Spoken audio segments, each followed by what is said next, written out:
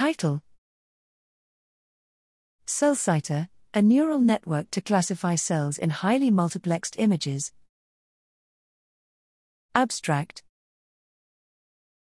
Multiplexed imaging enables measurement of multiple proteins in situ, offering an unprecedented opportunity to chart various cell types and states in tissues. However, cell classification, the task of identifying the type of individual cells, remains challenging, labor-intensive, and limiting to throughput. Here, we present CellSighter, a deep learning-based pipeline to accelerate cell classification in multiplexed images. Given a small training set of expert-labeled images, CellSighter outputs the label probabilities for all cells in new images. CellSighter achieves over 80% accuracy for major cell types across imaging platforms, which approaches inter-observer concordance.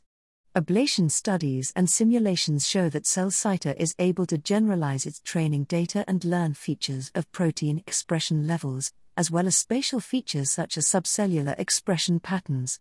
CellSighter's design reduces overfitting, and it can be trained with only thousands or even hundreds of labeled examples. CellSighter also outputs a prediction confidence, allowing downstream experts control over the results. Altogether, CellSighter drastically reduces hands-on time for cell classification in multiplexed images, while improving accuracy and consistency across datasets.